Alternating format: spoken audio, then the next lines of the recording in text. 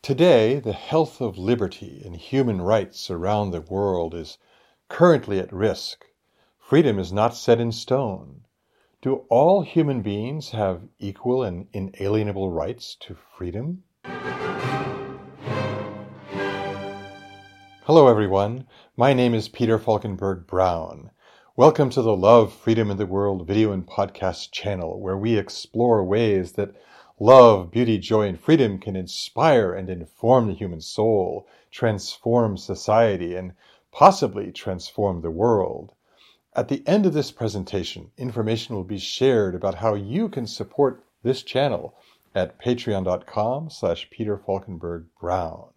My topic today is the incarnational rights of men and women, the illumination and flowering of Homo Incarnatus. The 21st century has brought humankind to a crossroads. Will all human beings enjoy complete civil and religious freedom based on their inalienable rights, or will global tyranny erode and crush those rights? Strains of tyranny come in many forms, but top contenders for this century include the potential global hegemonies of Communist China, an Islamic caliphate that extends into Europe and Britain, and Western nations that fall to a rising encroachment of socialism and Marxism. In spite of the hostility and ignorance of totalitarians, I believe that the scales are weighted in favor of freedom and human rights. Illumination and a desire for freedom are percolating across the world and have been increasing in speed and scope. One watershed event happened in 1948 when the United Nations General Assembly presented the Universal Declaration of Human Rights as the common standard of human rights for all people. The document's preamble begins with this statement: whereas recognition of the inherent dignity and of the equal and inalienable rights of all members of the human family is the foundation of freedom, justice, and peace in the world. Article 18 of the Declaration states everyone has the right to freedom of thought, conscience, and religion. This right includes freedom to change his religion or belief, and freedom, either alone or in community with others, and in public or private, to manifest his religion or belief in teaching, practice, worship, and observance. I believe that the equal and inalienable rights of all members of the human family are incarnational in nature. The Random House Dictionary defines incarnation as a living being embodying a deity or spirit, and a person or thing regarded as embodying or exhibiting some quality, idea, or the like. The current scientific classification of humans is Homo sapiens, wise man, or even more exactly, Homo sapiens sapiens, or anatomically modern humans. I propose that a more accurate classification of humans is Homo incarnatus, Latin for incarnational man. At first glance, this new classification depends upon a belief in God or a divine intelligence, which would remove it from viability in the realm of science. It would encounter difficulty with atheists and could even be controversial with religious individuals who might pull out their doctrinal books and say, I don't see that phrase in my sacred text. Surprisingly, the scientific method, with its rigorous methods of testing, has already brought anatomically modern humans to the vast frontiers of quantum physics, which in turn is now positing that there is indeed something behind it all. Dr. Stuart Hameroff of the Center for Consciousness Studies of the University of Arizona stated in an interview with Deepak Chopra, I think some connection to a kind of cosmic mind in Planck scale geometry is possible. I tend to focus on the biological end of it, on how consciousness occurs in the brain. You don't need a scientific explanation to believe in a cosmic mind and be part of it. But that's my thing. I like to investigate science. I do think that our theory, for example, could explain consciousness as ripples in this fundamental level of the universe, which could be the Akashic field, Bohm's implicate order, Planck's scale geometry, and many descriptions. I think they're pretty much all the same thing. In 1973, the astrophysicist Carl Sagan wrote, "We are made of star stuff." In 1918, Albert Durant Watson, the retiring president of the Royal Astronomical Society of Canada, stated, "Thus we come to see that if our bodies are made of star stuff, and there is nothing else, says the spectroscope, to make them of, the loftier qualities of our being are just as necessarily constituents of that universal substance, out of which are made whatever gods there be." We are made of universal and divine ingredients, and the study of the stars will not let us escape a wholesome and final knowledge of the fact. If all life springs from that quantum cosmic mind, and if all life is energetically and non-locally connected, and is made from the same bits of energy and matter as quantum physics and astrophysics seem to imply, then one could easily state that humans are so deeply intertwined with their common traits that they all deserve to be treated equally. Those common traits include the desire for joy and happiness and peace. Love is central to the human psyche, no matter what religion or culture a child is raised in. Yet it is true, humans are also complicated and can be abominably nasty. Yet, when human beings are stripped of all the facades that often cover them like layers of sludge, what is the most important thing to everyone? The evidence points to the fact that we all really like to be treated well, with kindness, respect, service, and love. Human beings around the world tout the Golden Rule as the basic measurement of ethical behavior, the ethic of reciprocity. Perhaps the most famous rendition of the Golden Rule came from Jesus' Sermon on the Mount in Matthew 7:12, the RSV edition, when he said, "So whatever you wish that men would do to you, do so to them, for this is the law and the prophets." Father Harry J. Gensler, S.J., a Jesuit professor of philosophy at Loyola University in Chicago, wrote the book Ethics and the Golden Rule, published by Routledge 2013. He has an excerpt of the book on his website, harryhiker.com, which lists over 250 quotes and variants of the Golden Rule from ancient times until the present. It's a fascinating read and includes a pithy comment from Abraham Lincoln in 1865. "I have always thought that all men should be free, but if any should be slaves, it should be first those who desire it for themselves, and secondly, those who desire it for others. When I hear anyone arguing for slavery, I feel a strong impulse to see it tried on him personally." This is, of course, the very heart of the Golden Rule, to treat others as we would wish to be treated. It is also, I contend, the central motivation to provide freedom and human rights for all men and women. When I hear an Orthodox Islamic man arguing that women should not vote or drive or dress the way they wish to, then I also have a strong impulse to try it on that man personally. It's not too much of a stretch to conclude that the said gentleman would not like it at all. I say, cut through the voluminous reasons why civil liberties should be infringed and make it personal.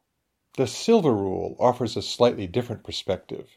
Hillel, a great rabbi from the 1st century before Christ, stated, "What is hateful unto you, do not do unto your neighbor." Confucius used similar words in the Analects, 1523. "Do not do to another what you would not wish to have done to you." Although the Silver Rule could be regarded as clearer and more useful when it comes to prohibiting hateful actions, its downside is that it doesn't actually mandate that one needs to act positively toward anyone. Thus, the Golden Rule is more proactive. When they are combined, the golden and silver rules are even more powerful. The common theme of the golden rule always comes back to love. St. Paul's letter to the Galatians says it well in chapter 5, verse 22 and 23, Revised Standard Version. But the fruit of the Spirit is love, joy, peace, patience, kindness, goodness, faithfulness, gentleness, self-control. Against such there is no law. The virtues of the fruits of the Spirit are universal and reveal that all humans, however influenced by uncharitable desires for power over others, resonate at a very deep level with goodness. The illumination and flowering of Homo Incarnatus has been dramatically persistent. Lord Acton's phrase that power tends to corrupt and absolute power corrupts absolutely has been demonstrated repeatedly, and yet humans have still managed to consistently renew their commitment to the virtues of love and beauty. 4 centuries before the birth of Christ, the Chinese philosopher Mo Tzu wrote, "Universal love is to regard another's state as one's own. A person of universal love will take care of his friend as he does of himself, and take care of his friend's parents as his own. So when he finds his friend hungry, he will feed him, and when he finds him cold, he will clothe him." Many of Mo Tzu's teachings were destroyed after his death when Qin Shi Huang, the first emperor of Qin, who favored legalism, embarked on a campaign of book burning and the burying alive of scholars. Yet the golden rule survived and continued to illuminate humankind. It is a miracle that the totalitarian Soviet Union and its satellites in Central Europe crumbled in the face of the unquenchable human thirst for freedom. Yet the tragic murders of many millions of citizens by those governments was too high a price for the social and political experiments started by Karl Marx. Unfortunately, that lesson has been forgotten, with new generations of Western students almost completely ignorant of an oppression that happened just a few minutes ago in the grand reach of time and history. Even more disturbing is that many Westerners are ignoring the deadly descent in totalitarianism that is once again happening in China, a country of 1 billion people that has malevolent intentions toward the United States and the world. Religious peoples have also sometimes transgressed against the incarnational rights of men and women, despite religion's purported goal of bringing humans closer to the divine. Still, humans were awakened one by one and resisted totalitarianism, religious or otherwise, often at the cost of their own blood. Although Christianity was birthed in persecution, some individuals and groups within Christianity became persecutors of others. However, Reformation and free thinking finally did arrive, and the theologies and practices produced by some narrow-minded Christians gave way to the original teachings of Jesus and the unstoppable power of compassion. Islam has a 1400-year history of violent jihad toward non-believers, which continues to this day. Orthodox Islam and Sharia law do not support the incarnational rights of men and women. Islamic human rights are seen through the filter of Islam and do not allow men and women the freedom to follow their own conscience and systems of beliefs. In Sharia cultures, women are oppressed, freedom of speech is curtailed, and followers of Islam are not allowed to change their religion upon pain of death. Fortunately, the human spirit is unquenchable, and today more and more Muslims are leaving Islam and seeking a non-totalitarian path. Democratic reformers in totalitarian countries often find themselves running afoul of the pernicious tradition of lèse majesté, which means injured majesty, and is a legal term which generally means that a ruler of a nation cannot be insulted or spoken ill of by any citizen upon threat of punishment. Lèse majesté is practiced in Islamic cultures in reference to any perceived insults to its founder Muhammad, where such actions are usually punishable by death, and also in countries such as Thailand, where one can be jailed for insulting the king. Lèse Majesté is totalitarian because human beings must have the freedom to follow their conscience, even those who choose to renounce God, a king, or religion. Following one's conscience based on inalienable and incarnational rights is supported by the American Declaration of Independence. In the timeless sentence, we hold these truths to be self-evident, that all men are created equal, that they are endowed by their Creator with certain unalienable rights, that among these are life, liberty, and the pursuit of happiness. And yes, it is now clear and obvious that all men includes men and women of all races. We must remember that the Founding Fathers were products of their times and were also radically pushing society forward to a much freer place. They were the very definition of forward-thinking statesmen. The inalienable rights of humans are cemented and codified in the Bill of Rights and the First Amendment of the U.S. Constitution. Congress shall make no law respecting an establishment of religion, or prohibiting the free exercise thereof, or abridging the freedom of speech, or of the press, or the right of the people peaceably to assemble and to petition the government for a redress of grievances. The Universal Declaration of Human Rights and the American Declaration of Independence support the view that all humans are incarnational peers with equal and inalienable rights, from the humblest individual to the very top of governmental and social structures. They are peers based on the central acknowledgement that all humans are incarnational men and women, whether birthed from a creative intelligence or simply formed as reflections of the quantum universe.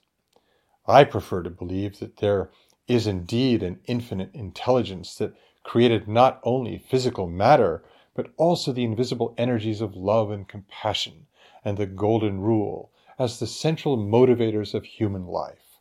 I thus believe that the core attribute of a world of peace is the full acknowledgement of the divine and universal nature of every human being.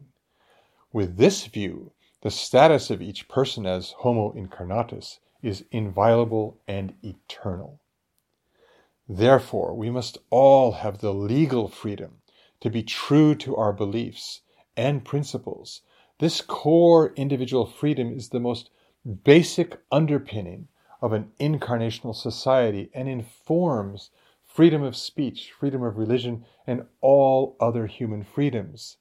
Since humans possess these inalienable rights as endowed by their Creator, these same rights can never be revoked by anyone other than God.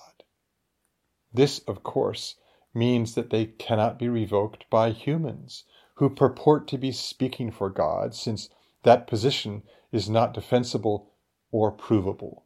The identity of humans as incarnational peers demands that all governments must honor the sacred rights of the individual.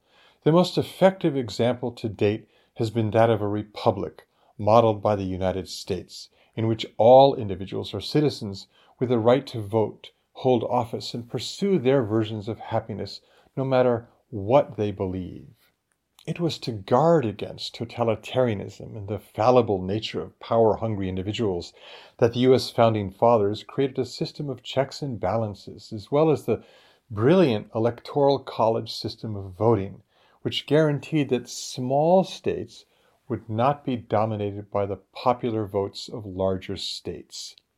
In their minds, the rights of the individual were paramount and had to be protected from the ever-present danger of government control. I sincerely recommend that if you have not yet read the U.S. Constitution, please do so. It is a short, simple, and astoundingly powerful document that has created the freest system of government to date.